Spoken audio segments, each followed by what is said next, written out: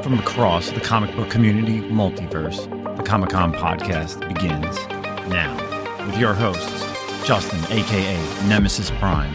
If you give them the title of influencer, then that's giving them more power, right? That's how it is. Like, I'm a nobody. Listen, I'm a nobody. Zach, aka the Manimal. We talked about it for a full, I believe, 7 to 8 minutes on an hour-long normal podcast for a show. And you would have thought we set their house on fire with the backlash. Welcome back, everybody. The Comic-Con Podcast Season 3, Episode 2. If you're here, you know who we are. So we're just going to go ahead and jump into it. I mean, 3 seasons in, second episode, third season. If you're in the wrong place, well, stay and enjoy. If you're in the right place, you know what's up. So we got a good show today. We have a guest with us. We've got ComicManAndy. Say what's up. I've been abducted. Please help. Somebody dial 911. Oh my God, where am I? Press end, Justin, into the recording. Ooh. And No, man, we got a good show today. We got Andy joining us for the first time. He kind of gave us some shit for not being invited on previously, or earlier. But man, we got a bunch of things to talk about. A couple community questions, Antman trailer. Obviously, we're going to talk about ComicManAndy and just comics in general. So let's go ahead and jump into some of our community questions. So the first one actually is not a community question. This is from Troy Stegner, who is a buddy of mine down here in El Paso, Las Cruces area. He says, I hate to be that guy, but I will. Zach should know El Paso does in fact have a hockey team, the El Paso Rhinos. So this is in reference to me talking shit on hockey, mainly more talking shit on our Canadian friends up north. But is that when we were talking about the World Juniors? Is that? Oh yeah, that's right. That's how that came up, right? How we knew nothing of hockey, and Newbie and myself were going back and forth. So first off, the Rhinos they're not like, I guess, I don't know, minor league team. I have no idea. I don't know shit about hockey. Okay. And I've never been to a Rhinos game. But Troy says, but on a serious note, been loving the podcast, guys. I listened to it while doing yard work, picking up dog poop and such. Well, thank you. You guys help me keep up to date without doing deep dives on the internet. So thanks, Troy, for listening. I've known Troy for a couple of years now. He actually runs the El Paso Comic-Con, which will be going on this year, April 21st through the 23rd. So if you are in the area or you're commutable, check it out. It's a great little con. They got a lot of good stuff, a lot of good vendors, a lot of good guests. You can't beat El Paso for Mexican food as well. So come on down. And if you're in the area, let me know as well. But maybe I'll make the trip. Late. Yeah. April. Well, write that down. You'll rate them, dude. Well, there's a lot of, the problem is, and there's a lot of stuff that's going on over literally the March and April thing. Obviously the upcoming in March, I'm obviously attending and also going to be vending at King Kong show here in New Jersey. So that's the 4th King Kong show. And that's, March, it's actually going to be a 2-day event, March 25th, March 26th. So make sure you come down to that. We'll be obviously having Greg, of course, MTG Comics on the podcast at some point before that show. And then April, there is the Little Giant show up in New Hampshire. And I think that weekend is WickedCon up in Boston. So I don't know, man. I'm trying to... Wicked Con. We got Wicked Con. So... yeah. So there's a lot of stuff that I'm depending on what I want to do. And another community, this one's actually a community question. It's great that we have a community member, so he can actually chime in as well. So this is coming from on Instagram over at our Instagram account for the Comic-Con podcast. This is coming from Lee CVN72. And his question is, I have a question, guys, for the podcast. I've been stuck in a rut for a little over a year of not collecting. I love the stories of books, but collecting single issues and building it in my closet is becoming a problem. What do you fellows do to get out of taking time off from collecting? And I think that's a great question because everybody has a problem with space. Zach, you know about space. I'm sure Andy knows also about the space issue. And, so what do I do to get out of taking time off from collecting? When there's that issues of too many issues going on, you just got to sell, man. That's all it's about. I'm all, Zach has gotten me into this thing over the past year, listening to him here on the podcast, talking about when he completes runs and just sells it. I'm in the same thing, man. You want to shrink down your collection, you just got to go ahead and sell. What about you, Andy? What do you do? Oh man, the yearly neighborhood garage sale. Stick out 5, 6, 7, 8 boxes of dollar books. just to move them right along. Sometimes I have the same unhealthy habits as everybody else. As I unconsciously let my pull box build up for 3, 4, 5 weeks and kind of take a little bit of breather. But seriously, year to year, neighborhood garage sales, donations. Sometimes you kind of go to like Facebook Marketplace and just pile some stuff up and move it. You get a lot of people coming to like your neighborhood. I mean, is it? Sorry, man. Actually, where do you live at? What's your address, dog? Ooh, spicy. Somebody's coming over. All right. Southwest Michigan. And yeah, you'd be surprised. There are a ton of people. And the first question at the yearly garage sales that everybody goes through is, do you have any video games? That's been the running theme for years now. But the comic books do pretty well too. Nice. Yeah, I remember those days where like the garage sales at my parents and my mom's like, do you want to sell anything in the attic? And I'm just like, oh, I'll grab some stuff here and there. And then like sometimes I'll help her out. And that's immediately like the first thing. You're right. Like, do you have any video games? Do you have any video game systems? And I'm just like, yeah, I know what they're looking for. No, they're not available. Yeah, man. I mean, I don't know. It's always about that struggle. I think for the longest time back in what was 2023, I think 2019 was when I finally decided, look, I think at that time I had something like 28, 35 long boxes, something like that. And it was just a nightmare to move them and stack them. And I was like, I haven't even opened up 12 of these long boxes probably in like 7 years. Like, what am I doing with all this shit? And that was when I made the move of, selling stuff to kind of get a big book, the X-Men #1. And then once I started getting rid, it was that first sale was like the hardest one. And then I was like, fuck it. Now I broke a run up. Now they all got to go. You know what I mean? So once you get rid of stuff, it is very like cathartic in a way, like clearing up rooms. In fact, I've got my long boxes that are always like my books for sale on eBay. And I got about a gap in one of the long boxes, and I couldn't be like more excited. I'm like, oh my God, there's a whole gap missing now. Like, there's all this shit gone, dude. Like, I'm all about get it in, get it the fuck out, dude. Is this what healthy feels like? Oh my God. This is what healthy feels. Yeah, this is mental health 101 right here. No, dude, I mean, like, you hoard these books and then for so long. I mean, Justin's sitting on 45 issues of Captain Marvel. What a bastard, dude. I need it to be gone. Like, need it to be gone. But that sounds like child's play, like 30 to 40 of these short boxes, man. Come on. Like, it's like nothing. Long boxes. Long boxes. Yeah, long boxes. All right. That's still a decent amount. So, but yeah, I don't know. I'm in the same boat like you, 2023. The thing is, you and I haven't really even gone through and like discussed like what our 2023 goals are. And I am literally I'm so happy. Like, after a Whatnot sale, I'm like, yo, man, I just got rid of a freaking half of a short box or a full short box. I'm like, I love that space. It's so nice. So, but let's get into our guest. Yes. Let's hear all about ComicManAndy. First up, before you kind of launch into, who you are and everything, where can everyone find you at? Everybody can find me at ComicManAndy on pretty much every social media platform, TikTok, IG, YouTube. We've even done a small podcast called Pinky's Out Podcast on Spotify as well. COVID kind of killed that. We're trying to get back to that at some point. But yeah, just ComicManAndy pretty much everywhere. IG is where I do the bulk of the content, and YouTube. Mm-hmm. So how did your comic book experience start? How'd you get into the game? Early 80s as a kid on that spinner rack, the drugstore, when you're having a good week or whatever, you're being good and somebody lets you pick, your mom and dad let you pick something out. Punisher War Journal #1. Wow. Right off the rack. The first comic book I ever bought.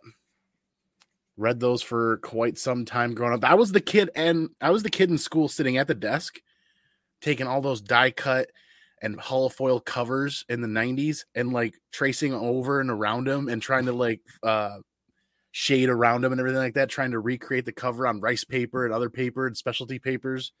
That was me. Oh my God. And then you're working, for people that aren't following you, you're trying to do the War Journal, right? The whole run, 9/8, like newsstands. The volume 2 run in 9/8 is where I started. And that started right after CGC started grading books, simply because you could buy 9/8 copies for like $30, $20. Like, this is going to be great. And it's going to be a cheap, fun way to collect. Here we are 15, 18 years later. God, they're expensive now. How many issues are in that run? 104 plus a couple variants. I'm looking at that. Which one is the Who started that writing that? That's oh boy, Dixon, Mike Barron. Mike Barron. Thank you. Okay, yeah. Well, that's cool. I mean, do you have like why volume 2 over volume 1? It was the easiest one to find when I started buying them. Like It was the cheapest. Nobody was that too. Nobody was grading War Journal or Warzone. I mean, still not many people are grading those books anyways. Yeah. Punisher's always been like a pretty accessible character in terms of he doesn't have the same kind of like volume of books out there that everyone else does. Usually it's like the mini series for a long time, and like his ongoings really aren't. I mean, 104 is probably what his longest ongoing, I would assume, out of any Punisher title I can think of. Yeah. So is that your go-to guy, Punisher? Is that your favorite character? It was for the better part of my childhood, getting into becoming a young adult, into adulthood. I think the Punisher and reading those issues of War Journal and Warzone actually helped kind of steer my decision to join the Marine Corps at one point, when I didn't want to get into college and was trying to figure out what I wanted to do out of high school. Well, let me check this out. Yeah. I like what I saw for the first year before even signing anything, kind of looking into it, and did a full contract with the Marine Corps after that. That's awesome, man. Thank you for your service. Don't anyone out there who's listening as well. So. Don't thank me for all the debauchery we had out there. How long did you serve? Right? Try to act like professionals. Like, man, I wasn't just some shit. we just blew stuff up and shot stuff. I did a 4-year contract, just the average. Nice. Mm-hmm. So, Andy, I know you're also like a big Star Wars guy like myself, and obviously getting into collecting in the 80s. So, like you're an 80s baby. You kind of grew up in that time frame. Where do you see? Where did you see yourself collecting, and how did you really get more into, the 90s? Like, were you collecting that whole time, or like, was there a part where you cut off and you're like, all right, I'm going to stop this. I'm going to go ahead and like try something else, or like, were you continuously collecting? It's pretty much like you're at the whims of your household parental units until all of a sudden you get a lawn mowing job, you get your first job, and then you discover the local comic shop that's within pedaling distance of your bike. And that was about the time that Image was coming out, when they were busting out Image, and I fell for all of that. I fell for pretty much everything Image was putting out, and I was a diehard Image fan in the 90s, reading almost everything that came out. Wow. One title I've never read, literally never read anything that has Savage Dragon in it. Like, I don't know. I know it's a very popular character, but I've never read any Savage Dragon. So. Nothing from Larson? Yeah. No, I've never been a big Larson fan. Even the Spider-Man stuff? Like, I've never been a Spider-Man fan. Well, we all know that. Yeah. Everybody knows that who listens to the podcast about your Spider-Man. I think... did you get my package yet? I know that sounds terrible at the same time. I don't think so. All right. What did you send me this time? I sent you that Ghost Rider book. Oh yeah. No, but I was the other thing. Now that I think about it, when I sent you that Ghost Rider book, I probably should have sent you like a ton of Spider-Man books, because I know we had the conversation like, hey, when you get that package, let me know. Yeah. I think that's what I should have did. Off topic again. Off topic, but anyway, let's get back to Andy. Andy, how you doing today? So Andy, you've been on Instagram, you're a YouTuber. Tell us how that kind of started. Like, why did you decide to do YouTube and, be a part of the community? I know, like, for myself, I got to say, you're there's a lot of people that have come on this channel. There's a lot of YouTubers. Obviously, that's like the one thing, and you have a good amount, you have a good following on YouTube. And I just feel like your views, like, to your subs just aren't there, but you seriously have like one of the, you have one of the best shows to watch. You're very personal. You're like very you're doing it all by yourself, and you're so interactive with the, with the community, with the chat. And that's very tough to do when you're solo. Like, because I feel like when I'm solo, like, I'm like, oh my God, like I'm trying to do my own content, but then it's like the back burner really is the chat. But you're so engaging, and I think you're such a great part of this community for that, and even like seeing you at cons and people love you. Like, just that was just kind of my rant for you, and like really hyping your ego up. So now I want to know, how did you decide to go ahead and start YouTube? I'm really feeling the love. I started IG first, actually. I live in an area of Southwest Michigan where there's a couple LCSs. It's a decent sized town, but oddly enough, nobody gets together to talk comic books. Everybody's in the shop and out the shop, done. Every week. Weekends, people are digging through boxes. People go to conventions and you see the people across the room. I kind of recognize that person. Okay, but nobody communicates. Nobody kind of talks. If they're passionate about the hobby, yet nobody's kind of talking about it. So I discovered Instagram, told myself I was going to stay away from social media. And I realized that there's a community on Instagram. And then as I start kind of sharing things on Instagram, I started to realize that I kind of wanted a little bit more. And I discovered an article talking about how YouTube, building a YouTube channel or creating a YouTube channel is really good at building your public speaking skills, kind of breaking through that fourth wall of having stage fright. I have stage fright. I'm not going to lie. I constantly have stage fright, even to this day, after 3 years of working on YouTube. But more importantly, what I discovered when I started working on that and started getting better at public speaking, I draw a lot of energy from the community. Wednesdays, New Comic Book Day are fun. They're a lot of fun for the new comic books, but I draw so much energy from the people that show up and charge me back up for the rest of the week. There's some weeks that if I don't do that Wednesday show, I'm about done on Thursday morning. Yeah.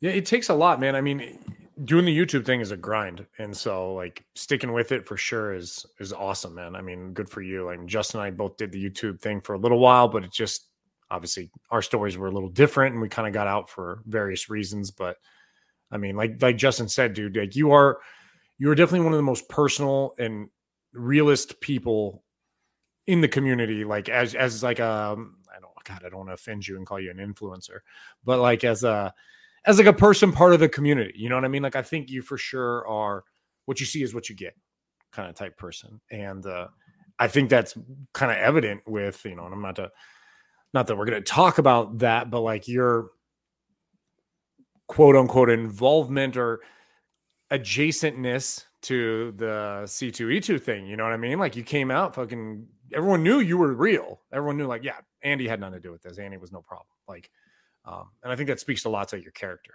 So I appreciate that. We can talk about anything you guys want to tonight. Yeah. I know you're eventually going to edit some stuff, but the only thing I'm influencing is my weight on the scale every morning. No, you know, the C2E2 stuff, that's so far gone. And you know, there's people so that have juicier stuff now. Yeah, of course, it's every week. I mean, I really don't want to relive the C2E2 days, but you know, you were somebody, and for the people that don't know, like, you know, you bought copies, you were going to send them out to CGC, you were going to use them for Mission 22, like everything. And that's a real thing, right? That's a real thing to do. And it flopped. Yeah. And you and I have conversations during that whole month, like what was going on, you know, like, what should I do? I don't know what to do. And they were giving you options, and, you know, you and I were talking, and it's, you know, it's such a different thing. And like Zach said about the community, like you and I met for the first time in Baltimore, and it's like you and your wife are literally sitting outside.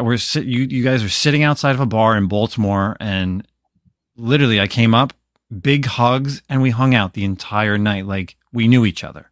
And I don't think that people realize, like, when you get to see these people on YouTube and on Instagram, and you finally get to meet them in person and hang out with people, they're such down to earth people. And as big as some people are, they kind of forget about that. They forget where they came from. They forget who their followers are, who their listeners, who their viewers are.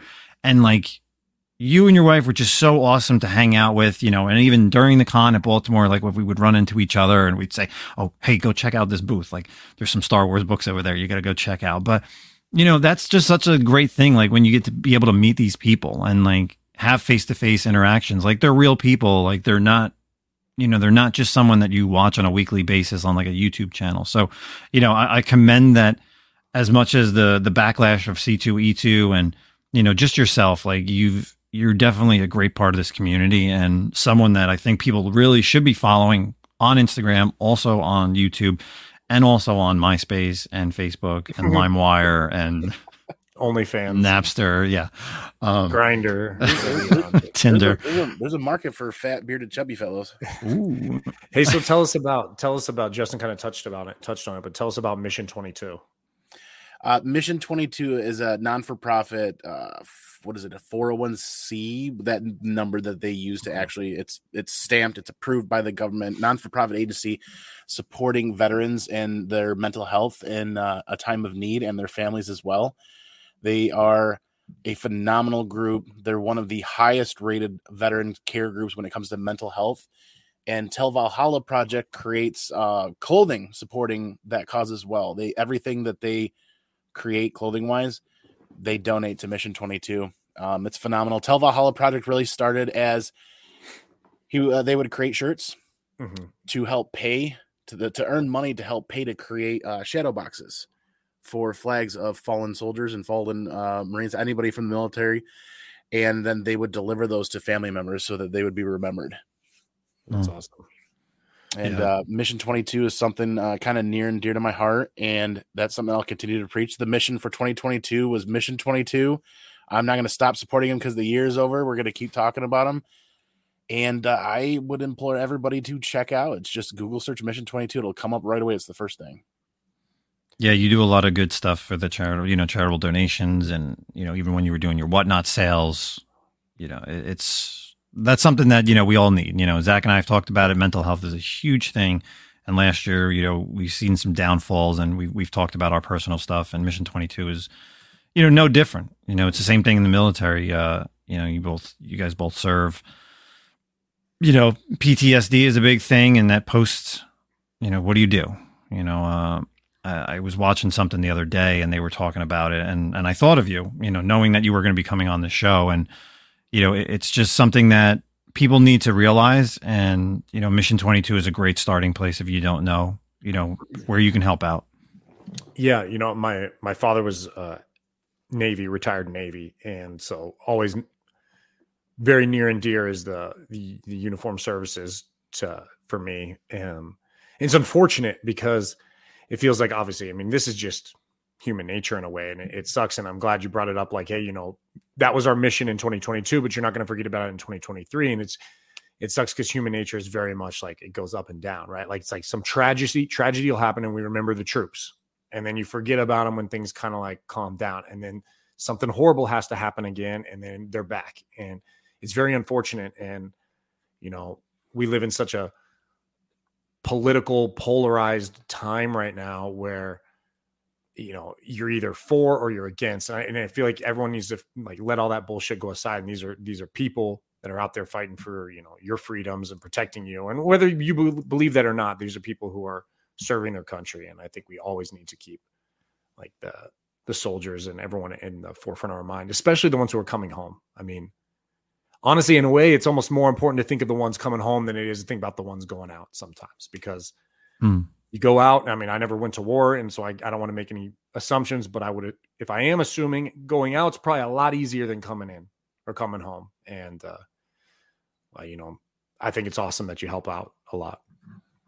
Well, so one of the biggest things too, the medical community is getting a lot smarter now about PTSD, and they've learned quite a bit. And it's not just support during tough times or support during a time of war or when people are coming back. PTSD can be experienced by anybody at any time. It's post-traumatic stress disorder.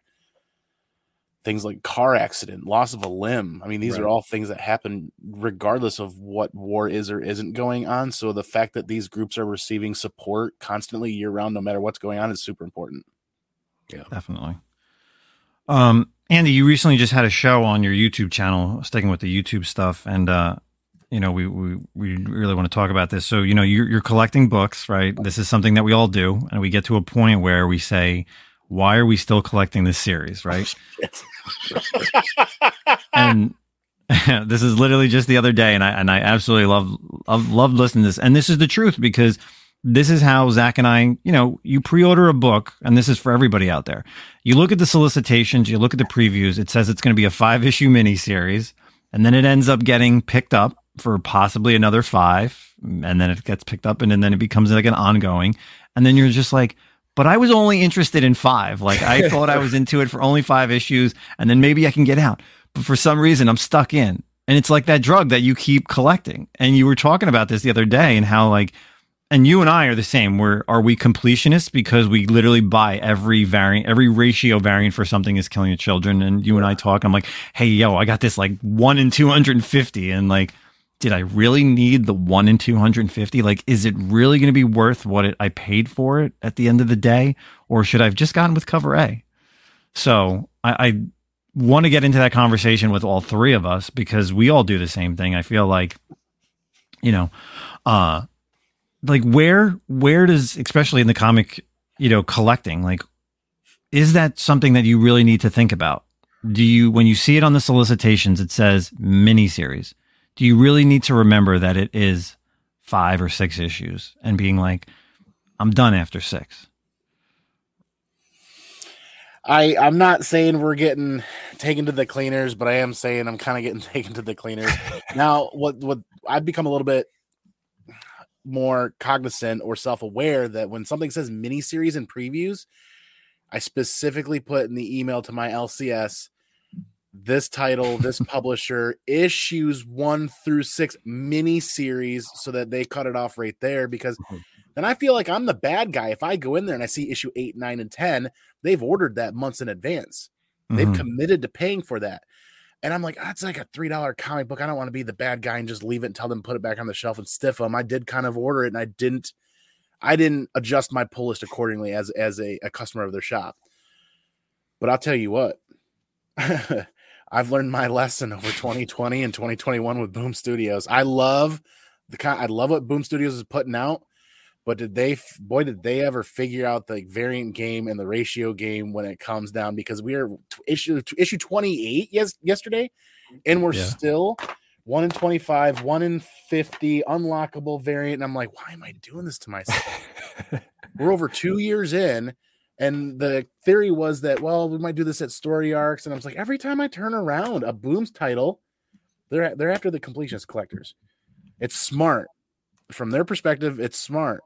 From my perspective, man, boy, did I take some huge L's on House of Slaughter and some other stuff. And I had to move away. And I promised myself that I'd finish Berserker. One more issue, man. One more issue. One more issue. I promised myself I'd finish Berserker. I'm going to knock down Something is Killing Children just to cover A to read. I learned some important lessons. And some of those were tied along with Whatnot. Whatnot provided that opportunity to move books out of my collection, but also to pay for New Comic Book Day and some of the stuff I was reading and collecting. And I'll say that for 2023, some things are changing. Yeah. You know, it's tough. I mean, luckily I don't have the same problem you guys have. Like, I don't buy, I'm a reader. So it's a cover A pretty much for the most part. I do dally a little bit with like Something is Killing Children. I do A and B.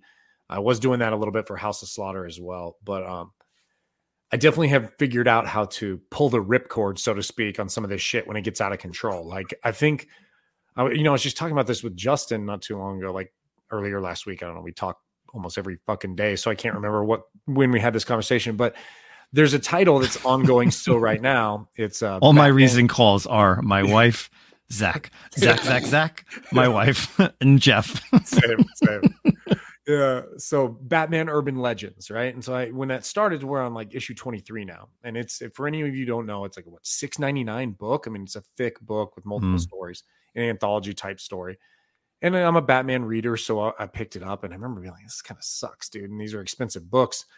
And I was not enjoying them. Maybe one story out of the 5 garbage that was in there. And I was like, I don't not want to keep buying these till I get to the goalpost that we always do is, the complete story list on eBay. So I just started listing, like, I would put like 1 through 13 on eBay, and then I'd wait a month. And if I got 14, I'd add the picture on eBay and just wait till that shit sold. And as soon as it sold, I was like, great. Now I'm no longer reading that title anymore. Like, I'm done with that shit. Yeah, you gotta figure out when to pull the ripcord sometimes, But it's even good for new collectors, like people that listen. Like, that's what it is. Like, don't get involved in something that that could be like a long thing. Like, I know, like Zach, so like, and even Andy, you both are doing the House of Slaughter. I literally picked up House of Slaughter 1, and I was just like, I didn't even think before it came out, I was just like, I'm not doing this. As much as I love the universe, I love what Tinian created, I want to learn more. I just don't want to do both series. Like, I want to stick with Erica. I liked her from the beginning. you know, Aaron's a cool character, but I just didn't want to get involved in it. And, you know, then they came out with that 2 weeks ago, that Books of Slaughter was a one shot. Thank you for just having a one shot. Thank you for not having millions of variants. But like, you know, what's the next? I think they're coming out with another ongoing. Yes, no. Did he announce something, or was it just the Books of Slaughter was like that one shot that was like the newest thing? But that's the one I remember. But yeah, then again, trying to trim back, I'm trying to not pay as close attention. Exactly. So like, you know, even on the solicitations, like I missed the Books of Slaughter on the solicitations, and then I went to like my shop and I was just like, oh, this is cool. So I just grabbed it because it said one shot and I knew that I didn't have to worry about getting into another series. So like going forward, if Tinian does put out like another series, even though I want to learn more about it, it's not something that I feel like I need to get involved with. And that's always the same thing, even with like events that have tie-in books, or when they have like spin-offs. Like collectors need to know like what do you really want to get involved in? Like, right. I know, like I'm only sticking with something that's killing the children. I'm not going to get into House of Slaughter, even though I want to do it. Same thing, like, you know, originally how I touched upon is like a miniseries. Like Silver Coin's a perfect example. Silver Coin was solicited as a 5-issue mini. I talked about it. I loved it. Got Zach involved in it. It was perfect. We were like, all right, 5 issues and we're done. And then like 4 issues in, they're like, we're going to keep going. And I'm like, shit. But that was okay. That was a good one. It was only ended up being 15. It wasn't too bad. But still, you think about it as like, you and I have sold it. We've both sold our series, but at the end of the day, like, did we make our money back? Could we have like just saved that money and bought ourselves lunch or gas, or put it towards an actual bigger book? Because you got to think of that long term, like $4 or $5 over and over again. Cover A's, cover B's. Now you're at like $9 or $10 a month for the book. That, did you really need it? Like, you could have stopped. Yeah, it's tough, dude. I mean, like, I would warn collectors, or like new collectors, or anyone, if you want to stay away from series, watch out for any goddamn Marvel event and whatever spin-off tie-in bullshit that they put in there. And I'll be talking about that a little bit later towards the end of the show on a specific topic. But ooh. Andy, what are you enjoying House of Slaughter? Like, what's your, Justin, are you reading it at all, or just no, not at all? Andy, what are your thoughts? I think they did it backwards. I think the first arc of House of Slaughter should have been the second arc, and I think the second arc should have been the first arc, in my opinion. It just, the pacing of the first arc was hard. Okay. And months before anything was even leaked, me and a couple other friends were talking about it. I was in several conversations about going to my LCS and another going to their LCS, and we were going to order hundreds of copies to try to help the LCS get to the ratio variants so we could get to those ratio variants. In the end, House of Slaughter was still returnable, so everybody ordered it to the 9s. I didn't have to buy any extra copies, thankfully, to get those ratio variants. But I'm keeping cover A on the pull list, and I'm like 2-3 months behind. That's one of the problems. That anything to be said to a new collector out there, anybody trying to get into it, buy what you love, and you'll love what you buy, but set a budget, pay attention to how much space you have, and time management. Yep. If you don't have time to read 4 books a week, don't buy 4 books a week. Especially don't buy 8 books a week. And then don't buy the variants that go along with them. It just multiplies worse than rabbits. Was the second arc, that's the one with the dude on the boat, right? Was that the one with the guys on the boat? I thought that one was kind of weird. Honestly, I mean, House of Slaughter hasn't been great. I didn't think it was horrible. The first arc with Aaron, yeah, it's decent. It's not bad. And then the one with the dude on the boat, I don't know. I wasn't really feeling that one too much. I guess my biggest thing with this like Tinian universe was Something Is Killing Children. Is like when whatever issue that was, when they introduced all, and we kind of talked about this a little bit last week, I think, or maybe me and Justin did, was all the different masks, right? Like I'm waiting for them to like, yo, make a series on like the green masks or something like that. Like I don't give a shit about dead ass Aaron Slaughter anymore. Or that guy's done. Like, you know, start something new. Give us some like something we haven't seen. And it doesn't have to be tied to even the House of Slaughter. Give us one of the foreign houses. Like I loved Book of Slaughter. I loved it. I loved how you had the map. I thought it was so universe building. And then that's what I really, really like. I really enjoy that kind of stuff. So that's what I want. Like just an unrelated green mask adventure, not tied into the story, 5-issue miniseries. Boom, move on. Well, when you think about it, like the universe of Slaughter that it is, if you think about that as like a campfire, did the first arc of House of Slaughter really help fuel that fire that much? Was it that it just kind of fizzled and fizzled and was done? It feels like an anthology in a way, right? Like, I mean, it's just like these little stories and you're not really invested in it. I guess that one dude, what is it? Jace? Is that his name? Or am I getting like, right? Butcher from the Butcher House. I mean, I think he's coming back here shortly. So maybe they got plans with him, but I don't know. There's something to be said. I don't know. It was really like about 4.5, 5 years now that I've been back hard to the paint on New Comic Book Day Wednesdays. Maybe not quite that long. And it's been about 2 years that I've been regular on YouTube with it. Mm-hmm.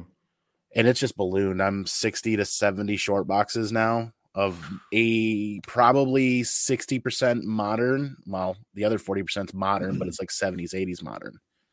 Yeah. Yeah, dude, I remember those days when my pull lists, weekly pull lists were something like $120. Yeah. And I'm just like, yeah, this is garbage. I can't read all this shit. And I would burn through them and then they just stack up. And now more or less, I think if I'm spending about $60 at the shop weekly, I'm kind of like, fuck. Okay. And it's not because, not because I can't afford it, but I'm just like, this is pointless to spend more than this, really. Like I should be cutting back titles. I definitely read online more. Yeah, you definitely want to be spending that money somewhere else is what you're saying. And I can agree with you. There were several weeks, and it's slightly embarrassing to say that when Something's Killing the Children, House of Slaughter, and Berserker would drop, I had pull lists that would exceed $500 in a week. Oof. With variants. Yeah. Now, I know the days of the High Republic. When High Republic would come out at the same week as like Something is Killing the Children, and you're buying the 1 in 25s of every ratio. And see, several years ago, ratio variants were ratio or under. Yes. And then for a hot minute there, like 2 years, 2020, 2021, 1 in 100s were $200, $300. They were pricing them for what they were selling on eBay. And if you wanted that, you're paying that price. And they weren't always coming back down after they flooded the market. They weren't always doing that. But there were days that it was, I had that vehicle where I could move stuff out and make sure that I had money for New Comic Book Day Wednesday. But there's nothing on God's green damn earth should I be spending fucking $500 on a Wednesday on comic books and then read like 12 of them. And then the other rest are all variants and they're going off getting graded or whatever. Like those House of Slaughter, the 1 in 1,000, 1 in 500 took a big L on those. And they both came back 9.8. And it's like, I wanted them for the collection, ended up not liking the rest of the first story arc, deciding I wasn't going to collect the rest of that. Wasn't going to be that completionist collector. And then when I turn around to actually let go of those, I can't even break even on them. Yeah. Speaking of new comics, let's kind of change topics. Let's kind of go into some of our articles, and we're talking about modern comics over here. So this one just dropped today, and I know Andy's a big fan. I'm a big fan. Zach's a big fan. Over at CBR.com, Darth Vader goes black, white, and red in his solo anthology series. So Marvel's giving Darth Vader his own 4-issue anthology miniseries. Darth Vader, of course, co-written by Jason Aaron, of course, from the original Star Wars run and current Avengers run. And of course, if you don't know, Marvel's been doing this with a couple of their titles, Wolverine, Deadpool, Elektra, just to name a few. And really excited about this. Art's going to be done by Leonard Kurt, and backup stories. And this was something that I missed in the article originally, and then Andy pointed it out. They're going to have some other included stories written and illustrated by Peach Momoko, who this is her first time doing Star Wars interiors. So, of course, Jason Aaron did an amazing job creating the Star Wars universe back in 2015, and Marvel did a great job with the Vader Down series. And even in the article, he talks about how he loved the Vader Down series. 4-issue miniseries, first time they're doing this Star Wars stuff. Are we excited about this? Are we kind of like, oh, it's just going to be like another anthology? What do you think, Andy? Give me more Vader, man. I'm kind of excited about this. Aaron did a fantastic job on Star Wars. I'm really looking forward to this. Kind of breathing more, not new, I'm not going to say new life, right? But breathing more life into Vader, a character that a lot of people clamor more for. Pack's done a fantastic job in the run that's going on right now and has for a while. And you look back on Gillen and Soule's runs of Vader, standout, phenomenal reads that I can't put down to the point where I even have them in omnibus form. So give me more Vader. Yeah, I agree. I think, I mean, obviously in the Star Wars Marvel universe, the Vader title is consistently the best title. It's better than the Star Wars ongoing. It's better than the Bounty Hunters, Aphra, the mini series. What else kind of came out during Volume 1 or whatever? It just, I guess they did a lot of the minis, like Leia, little more minis. Han, back then, yeah. It's consistently like the best title, and that's because Vader is consistently one of the best characters, the most like enjoyable characters to read. And then you tie it in with this whole like the black, white, and red, which surprisingly kind of like really took off. I mean, like with the Wolverine, the Deadpool, what they did Moon Knight. I think it was an Elektra as well, right? Like it's just really cool. And if you're gonna get bloody and kind of adult with it, I mean, shit, who better than Vader in the Star Wars universe, right? So I think it's gonna be really awesome. Yeah, I think Vader's the one character that, and the reason why both of you, you know, and we've said it multiple times here on the podcast, and like Andy's, you know, the writers that done Vader is, and IGN and all these other websites have always done like top villains of all time. And like Vader's typically always either in the top 3 or number 1. And you can't write Vader not as a villain. So that's why the Vader title has always been the best, because if you kind of make him like a good guy in a way, like it's just not Vader. So bringing Vader into this black, white, and red, like it's perfect. I think the series, and like you said, yeah, like I was a big fan of the Wolverine one and also the Elektra one. I don't think I read Moon Knight. Deadpool was okay, but yeah, I remember when the Wolverine series came out, I was like, this is interesting, because I hadn't read a Wolverine series in a long time. So, and it's something different. It's out of like the continuity of the current titles, so it doesn't matter. Like you could just read these 4 issues that are coming out and be fine with it. Well, and then the red lightsaber too. I mean, it's just perfect, right? It's just, it's going to be amazing. So, well, you know what you're getting with Vader. No matter where Vader's at in any kind of storyline or time frame, you know what you're going to get with Vader. Yeah, definitely. So, what do we have else? I think we have a trailer that just dropped this week, right, Zach? Yes, we do. We have a big trailer that dropped this week, and we have got to talk about it. So obviously, Antman Quantumania dropped a full-length trailer. I mean, we kind of already had a full-length trailer as well, but this one was definitely more in-depth. And honestly, it didn't even... I mean, this trailer... You know, Ant-Man's kind of always been one of the more comedic series in the films, right, in the Marvel Universe.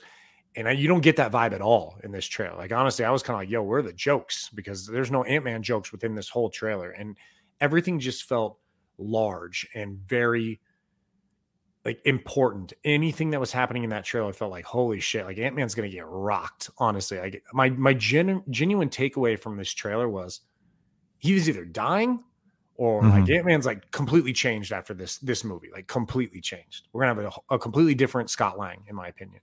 But I mean, there were so many awesome things in the trailer. Yeah, I definitely enjoyed, like you said, there's no comedy.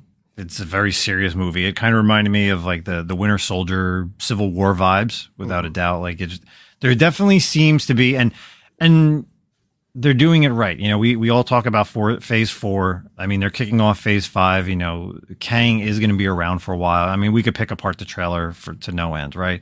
But this is definitely going to be the starting point for phase 5, where we're going to see it towards the end in the next, whatever, 10 movies or 8 movies, whatever they're doing until the Kang Dynasty. But yeah, this is like a perfect movie to start off this phase because of, and you know, we say that now based on just the trailer, but there is going to be a lot of stuff that's happening in this movie that is going to obviously, you know, take a toll for the rest of the movies and the rest of the shows that are going to be coming out. So I'm really looking forward to Ant-Man. My things are, you know, I think probably what may happen is he may disappear and be gone for a while and then come back in like Secret Wars. But yeah, man, I've never been like a big Kang fan, but I think this is, you know, Kang could definitely overtake Thanos for the Marvel MCU villains. What about you, Andy? Yeah, the trailer really does leave you with a feeling of despair, almost. Kind of putting some things together while watching it. I'm actually really excited because I'm a massive fan of watching movies in 3D, and I don't know if this is coming out in 3D, but I'm kind of hoping. This looks like it'd be really good to see in 3D. Yeah, with all the colors and everything, right? Yep. Yeah, I think in IMAX, definitely IMAX. An IMAX 3D, that's kind of my jam right there, and I'll go watch just about anything that hits that, and I would watch this anyways. Ant-Man's kind of near and dear to my heart. That's when everything was coming out. This was kind of like that fun, used to be, that fun little romp that added levity, it enlightened or lightened the mood, so to speak, and kind of added some comedy and some hilarity, but without going overboard, like you kind of talked about with She-Hulk and some of the other stuff in the past. This just kind of it looks like it's really absent there, but man, I'm still rewatching it. I watched it yesterday. I watched it this morning. It's on replay again. Just kind of feeling a little bit of a feeling of despair. You know, one of the themes, and like I have no idea if this is how it's going to play out in the movie, so I'm only going off the trailer. But I think the theme that like kind of struck to me the most is like you think about Ant-Man, right? Like he had this big win, this big W, with obviously he got stuck in the quantum realm, and he comes and his daughter aged on him, right? And that sounds like that's like the big motivation of this movie. It feels like he's trying to get back that time, right? So then he goes on, he has this big W with, hey, Avengers, guess what? I got this idea about time travel. So it's almost like he gets like over cocky here. He's like, oh, well, I can use time travel. It worked for me, it worked for us when we saved the universe from Thanos. Why don't I try to do it again and save and get my time back with my daughter? And you know, it's kind of one of those, you know, life lessons. It's like, don't overreach here, man. Like you kind of just accept what you got. And he tries a little too hard. And it sounds like based on the trailer, like him doing that is going to cause problems and obviously kind of screw things up possibly for everyone. But it also is very like understanding, you know, that he missed all that time with his daughter and he wants it back. So I don't know. There's a lot of themes in this movie that definitely don't feel like the previous two Ant-Man movies. Like there's some deep themes here, which I'm excited for. Like change the characters, man. Like try something new with them. Like that's what Marvel needs to do, I think, to make the Marvel universe moving forward still enjoyable.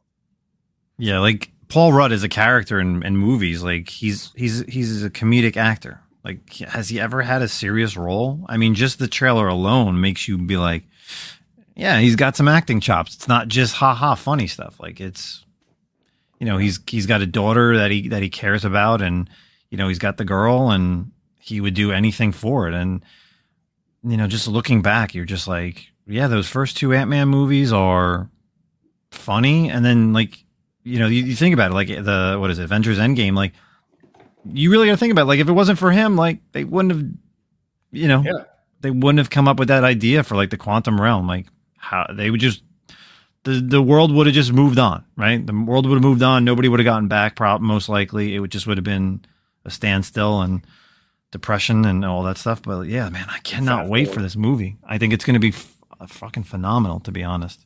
Yeah. Let's hope so, man. I mean, the MCU's got to do something, man. Phase 4 was pretty underwhelming.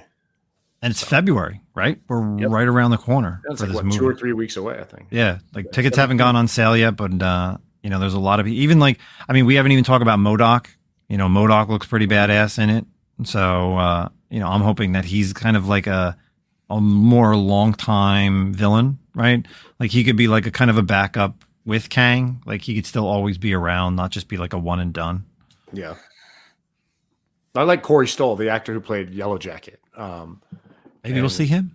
And yeah, well, I mean, they're kind of implying that he might be the MODOK, right? So the face in the MODOK. That's what you've seen in like some of the stills and whatnot. So maybe that's the case. Maybe we'll see him. I'm with you though too. Like I've never been a big Kang fan. I've never not been a Kang fan. I just kind of was indifferent. And I'm excited about this. And I mean, I think I was telling you, Justin, like and Andy, I don't know if you read this either, but the Timeless. So they did Timeless last year and then the one-shot Timeless this year. This one this year was phenomenal. Like, honestly, I was like, hell yeah, I want more Kang. Like, Kang came across as a badass in this Timeless issue. And I'm really looking forward to some more Kang. Yeah, we're going to see what happens. Definitely have to see what happens for this.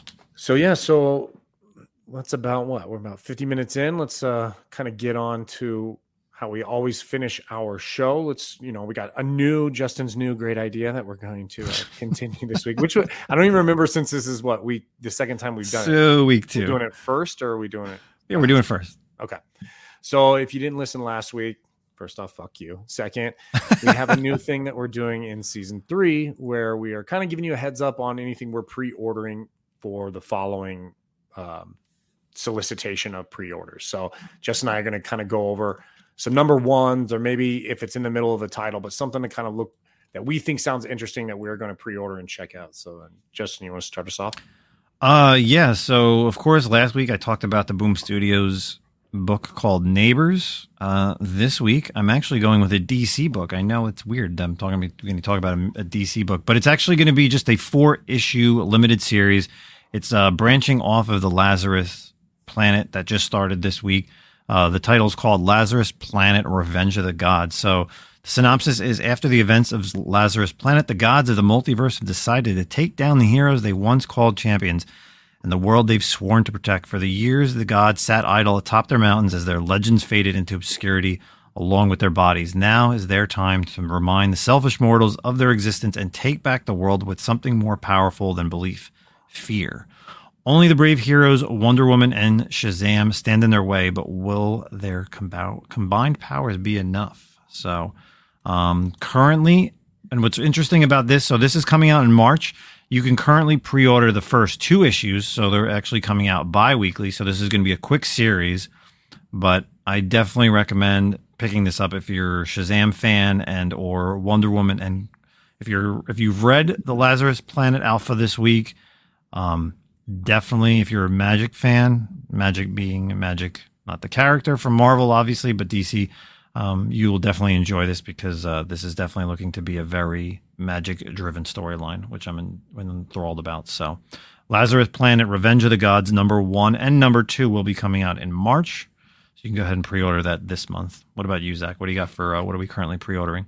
Yeah, so the title I think looks really interesting. It's called Forged by Image Comics. It's Greg Rucka written, and I'm a massive Old Guard fan, and I feel like this book kind of has a lot of Old Guard vibes. So the solicitation reads: in the 11th millennium rule of the Eternal Empress, a squad of planet-smashing super soldiers find their routine mission to be anything but. These are the Forged. They take no prisoners. Written by Greg Rucka and Eric Trotman and brought to the page by Mike Henderson, embark upon an over-the-top pulp adventure of sex, violence, and sci-fi inspired by Conan, heavy metal, and other comics you tried to hide from your parents. So it's also mature rating, and on the front it says, a team of ultra-lethal Imperial vixens, a cabal of sensuous space witches, a bug stomp on a distant hell world. So I think it looks awesome. Like I said, I like Greg Rucka. I'm massive Old Guard fan. Seems like it kind of has some of the same vibes just by what I'm reading, but definitely something I'm going to check out. Image Comics. It does have a little bit of a high price tag. I think it's looks like $5.99 for a #1 issue, which is strange if you're not a Marvel book. And but maybe it's I can't tell if it's oversized or not. But okay, yeah. I know, Andy, we're going to put you on the spot, but are you pre-ordering anything that's coming out that maybe people should check out? Yeah, I know we talk about finding creative teams that you want to like and follow. One of those individuals, Jeff Lemire. Lemire's dropping Phantom Road #1 March 8th, and that sounds pretty interesting. It goes, Dom is a long-haul truck driver attempting to stay ahead of his tragic past. When he stops one night to assist Birdie, who has been in a massive car crash, they pull an artifact from the wreckage that throws their lives into fifth gear. Suddenly, a typical midnight run has become a frantic journey through a surreal world where Dom and Birdie find themselves the quarry of strange and impossible monsters. This just kind of sounds like a fun kind of thriller horror romp from Lemire. Fantastic writer. I love what Lemire puts out 95% of the time. And you know what's really interesting? Truck driving has been a thing on social media. TikToks, Reels, truck drivers, supply chain crisis. They're getting a lot of followers. They're getting a lot of attention. So I'm kind of curious to see what happens with this Phantom Road #1. Interesting. And who's it coming out by? Image Comics. Image. Okay, cool.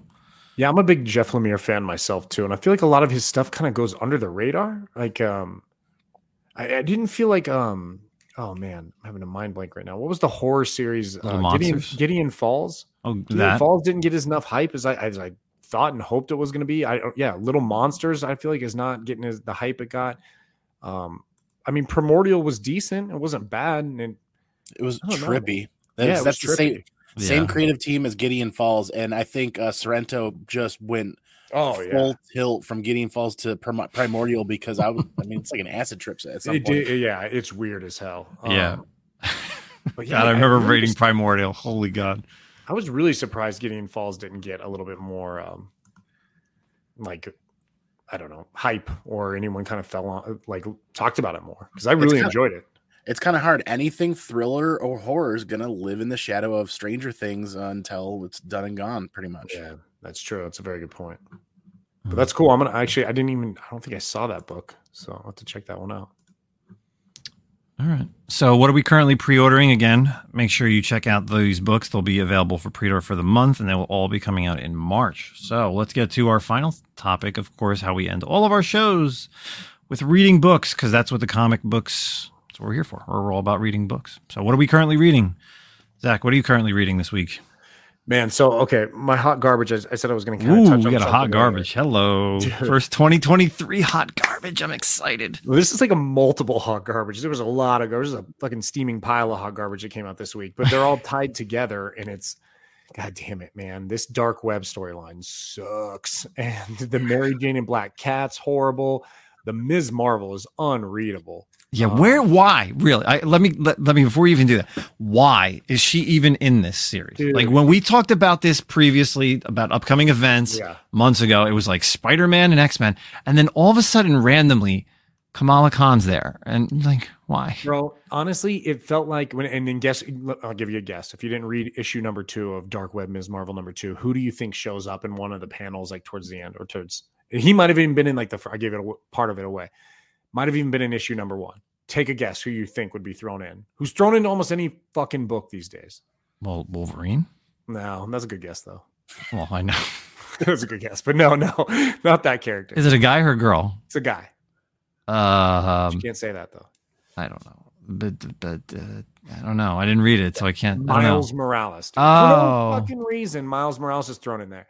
And all I can think is, like, quit pushing these characters on people, man. Like, I don't know, dude. It's garbage. It is, and it's very unfortunate because obviously I'm a big X-Men fan, and I love Madeline Pryor. Obviously, Inferno. It's kind of like, similar to Inferno. It's the same kind of storyline, but I thought it would be a really, really good, interesting story to have like Ben Reilly and Madeline Pryor, two of the most well-known clones in the Marvel universe, like kind of coming together, teaming up.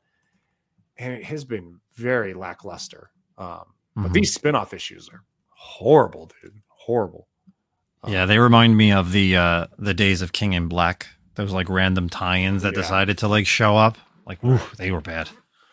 So that's my hot garbage of the week. But my pick of the week is I've kind of steered away from these books for a while, but man, X-Men number 18 was amazing. I kind of talked about it, I don't know, season 2 or a long time ago, the storyline of when Sync, X-23, and Darwin went into the Children of the Vault. And if you've been following X-Men, X-23 actually kind of got left behind and she somewhat died in there. But while they were in there, Sync and her had lived like hundreds of years and they kind of fell in love and had a whole relationship. So when Sync was the only one who escaped from the children or from the vault, they resurrected X-23. But lo and behold, in a previous or 2 issues, they found out that she actually was still alive in there and Forge got her out. So now you have 2 X-23s in the Marvel universe, an older one who's been aged, hundreds of years, but still, Wolverine young-like, and then the current youngish X-23. And it's just a really great book on multiple levels because I love Sync is probably rising up as one of my favorite X-Men characters in the modern age, and the interaction between the 2 X-23s, like saying who's going to live in the world, what are their roles going to be with them both in the world, and how they interact with each other are priceless in terms of like X-23/Wolverine interactions. there's also like a crossover with the Exterminators, the girls from the little mini series. Yeah, I was going to ask, how's that possible? Because like, where does that fit in that series then? It's not really a crossover, but those 4 girls are like fighting vampires, and like, you know how X-23 is part of that, the vampire fighting. Mm-hmm. The older X-23 interacts with her while they're fighting vampires, so it's kind of like a medium crossover. It's cool. It was just a really great issue, and really enjoyed it. So that's my pick of the week. X-Men number 18. Nice. Andy, what are we currently reading? I actually just plopped back down the giant 2015 Gillen Darth Vader omnibus. Phenomenal read. I've kind of taken a break from New Comic Book Day reading. I'm still picking up the books. I got to get caught up there, but my love will always be for Star Wars, so I'm going to be diving right back into the Vader series. I've actually heard a couple of people say that they were a little unhappy with Pax Run right now, so I want to find out what's going on there and get caught back up. The Handmaiden stuff's kind of dragged a little bit. It's a little Handmaiden heavy, but it's still good. It's gone back and forth. Yeah. I think I can't remember if we've talked about this, but I think because this is the first series that they've done for Vader where there's more of a event, right? Like because there was the whole War of the Bounty Hunters, Crimson Dawn, Crimson Reign, and now the Hidden Empire stuff. So the first 2 series really didn't have any type of crossover. I mean, there was the Vader Down in like Volume 1, but like Volume 2 was all prequel stuff. Like and that time frame was like there was no you couldn't put anything in there based on what the current Star Wars. But Pack's a great writer, but I wouldn't take it away from him for this run. It's definitely not as of the first 3 runs, right? Definitely the bottom tier, but still not bottom tier as far as Vader itself. So I find the character of Ochi to kind of be a little off-putting somewhat with Vader. Like it's not that I dislike him that much, but he's like a Deadpool type character. You know what I mean? Where he's very like, I don't know. Yeah. When you look back at Vader reads, and when Vader kind of has a cohort or an assistant or somebody he's hired, you got to measure up to Afra. You got to measure up to the murder droids. You got to there's some big shoes to fill. So if you're going to bring out another like Vader assistant, it better be damn good. Yeah. Well, the recent issue, if you haven't read the recent issue of Vader, I mean, it just kind of was like, I don't want to spoil it for anyone. It was kind of silly that what happens with like Vader and Ochi. And I'm always constantly like, yo, how did this dude survive to make it to Rise of Skywalker as long as he did? Like this guy should have been killed ages ago, dude. So yeah, definitely going to be interesting. So awesome. Andy, anything else before, I get to myself, or what am I currently reading? You're just reading the Vader stuff? Yeah, I'm pretty much sticking with a Star Wars Vader stuff. Making sure I don't miss any of that. Pick that up. That's pretty solid, stable, guaranteed stuff to get into. Even the not great Star Wars stuff is still better than some of the not great other stuff. Agreed. For myself, what am I currently reading this week? Honorable mention. I talked about this obviously a little bit earlier. The Lazarus Planet Alpha came out this week, so this is kind of spinning out of the Batman vs. Robin series. Interesting stuff. You kind of have a good group of characters, which is crazy. You have Robin, you have Batman, Talia, Supergirl, Power Girl, Monkey Prince is in there. You get Zatanna, Blue Beetle. There's a ton of magic users in there. It's pretty interesting stuff. I don't want to get too involved of what's going on, but something's wrong with Batman. My takeaway from this title is the art. Riccardo Federici, if you know, he's mostly done cover art, exclusive variants, a lot of DC stuff, but this is like one of the few times, and I don't know if it's his first time doing interior art, but he does some great details in this issue with all the magic users. Basically, anybody who has magic related powers, their powers are kind of like off-putting, so they're kind of relying more on technology like Cyborg and Blue Beetle. And it's got a lot of stuff going for it. And like I said earlier, talking about Lazarus Planet, if you're into magic, I highly recommend picking up this series because I think this is going to be a good little event for the DC comic world. So honorable mention goes to Lazarus Planet Alpha #1. Pick of the week this week, though, the latest issue of Grimm. We are 7 issues into Grimm, and after that first 5 issues, I thought I was kind of out because I was like, you know what? I think it may have been solicited as a mini series, but it's continuing. Last issue and at this point I feel like I'm going to spoil a little bit, but I'm not going to go too heavy. At the end of issue 5, someone perishes. Issue 6 introduces the Sisters of Fate. So Zach and I, we recently played the God of War Ragnarok game, so we're into all that type of mythology. But some stuff is happening in issue 6 and 7 where people can't die, and this issue 7 is very gruesome. The majority of the issue takes place in a hospital, and I mean, there's people that literally have their guts spilled out, and they're literally talking, like basically telling people to kill them, like just kill me, because they're literally, their guts are just hanging out of their bodies and they're holding them. But there's a great interaction between Jessica Harrow, obviously the main character, and this priest, and it really, it's a very biblical sense where, what would happen if people can't die, and especially a priest who is in that world of, whether it's Christianity or Catholicism or whatever, having that, moving on to the next world.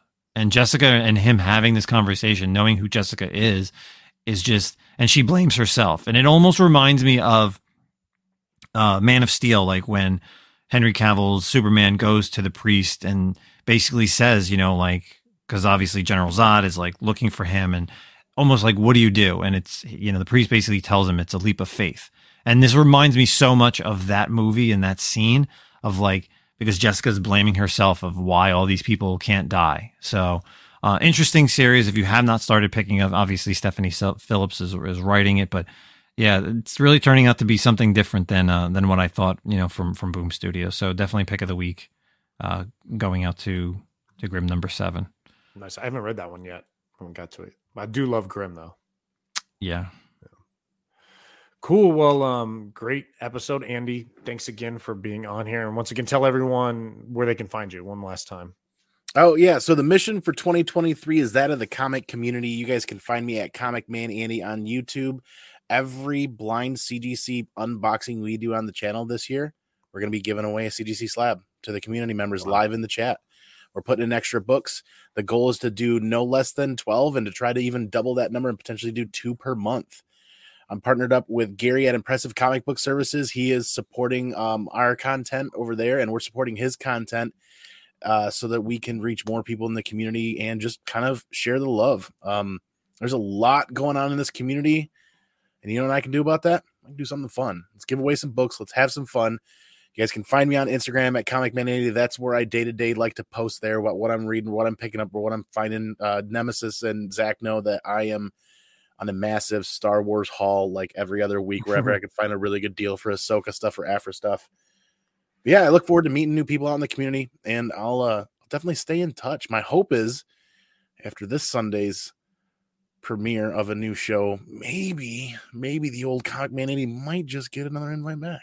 Yeah, you know what? We didn't even touch about that. I talked to Justin about this offline. Kind of, I was like, "Damn, Andy is a big Last of Us fan, man. Like, huge Last of Us. Because it's either you're posting Star Wars or you're posting Last of Us stuff right now. So, hell yeah, it's back and forth. Yeah, yeah. Andy will definitely be back. He will be here for our final. We'll do a season 1 review. I'm sure you'll do it not only on your channel on YouTube, but we'll definitely have you back here on the podcast to talk about The Last of Us, because Zach and I have both played the games. We had an article last week to talk about it, but I didn't really want to get into The Last of Us. I thought we would get a little bit tonight, but we learned more about Andy, which is awesome. And we really don't want to do like too much of a preview. I think a final review will be nice. So yeah. Andy, we really appreciate you coming on. Like, like I said, you'll definitely be back in, I guess, 8 weeks? How many episodes is 9 episodes. All right. So you will see you in about 2 months. But again, yeah, everybody please follow Andy. Yeah. Like I said, he's a pillar of this community, no joke. And Andy, what's your first big show you're going to this year? Anything? C2E2 is probably no. Actually, NWI Comic Con February 11th. I'm going to be going down there. Our man Chip Gittler in the community. I usually meet him there, and $18 early bird tickets get you in. It's a 1-day con. It's like one of those hometown cons. Big square building. Lots of great. Gene Ha's going to be there. I mean, they got some great names showing up there. I'm really excited. NWI Comic Con. Look it up. February 11th. C2E2, of course. Looking into Heroes Con. That's going to be the big convention where a lot of people meet up this year, and maybe might try to do Lexington Con. Okay. Baltimore is always a thing too. Oh yeah. Baltimore was a great time. I definitely want to get back out to C2E2 this year. So again, from all of us, please, again, another reminder, King Kong, local show here in New Jersey. We'll definitely be talking about that more as it comes. But obviously, I will be there. I will be attending March 25th and March 26th. So that's it for everyone here at the Comic-Con podcast. Yeah, thanks everyone. We will catch you next week. Later. Peace.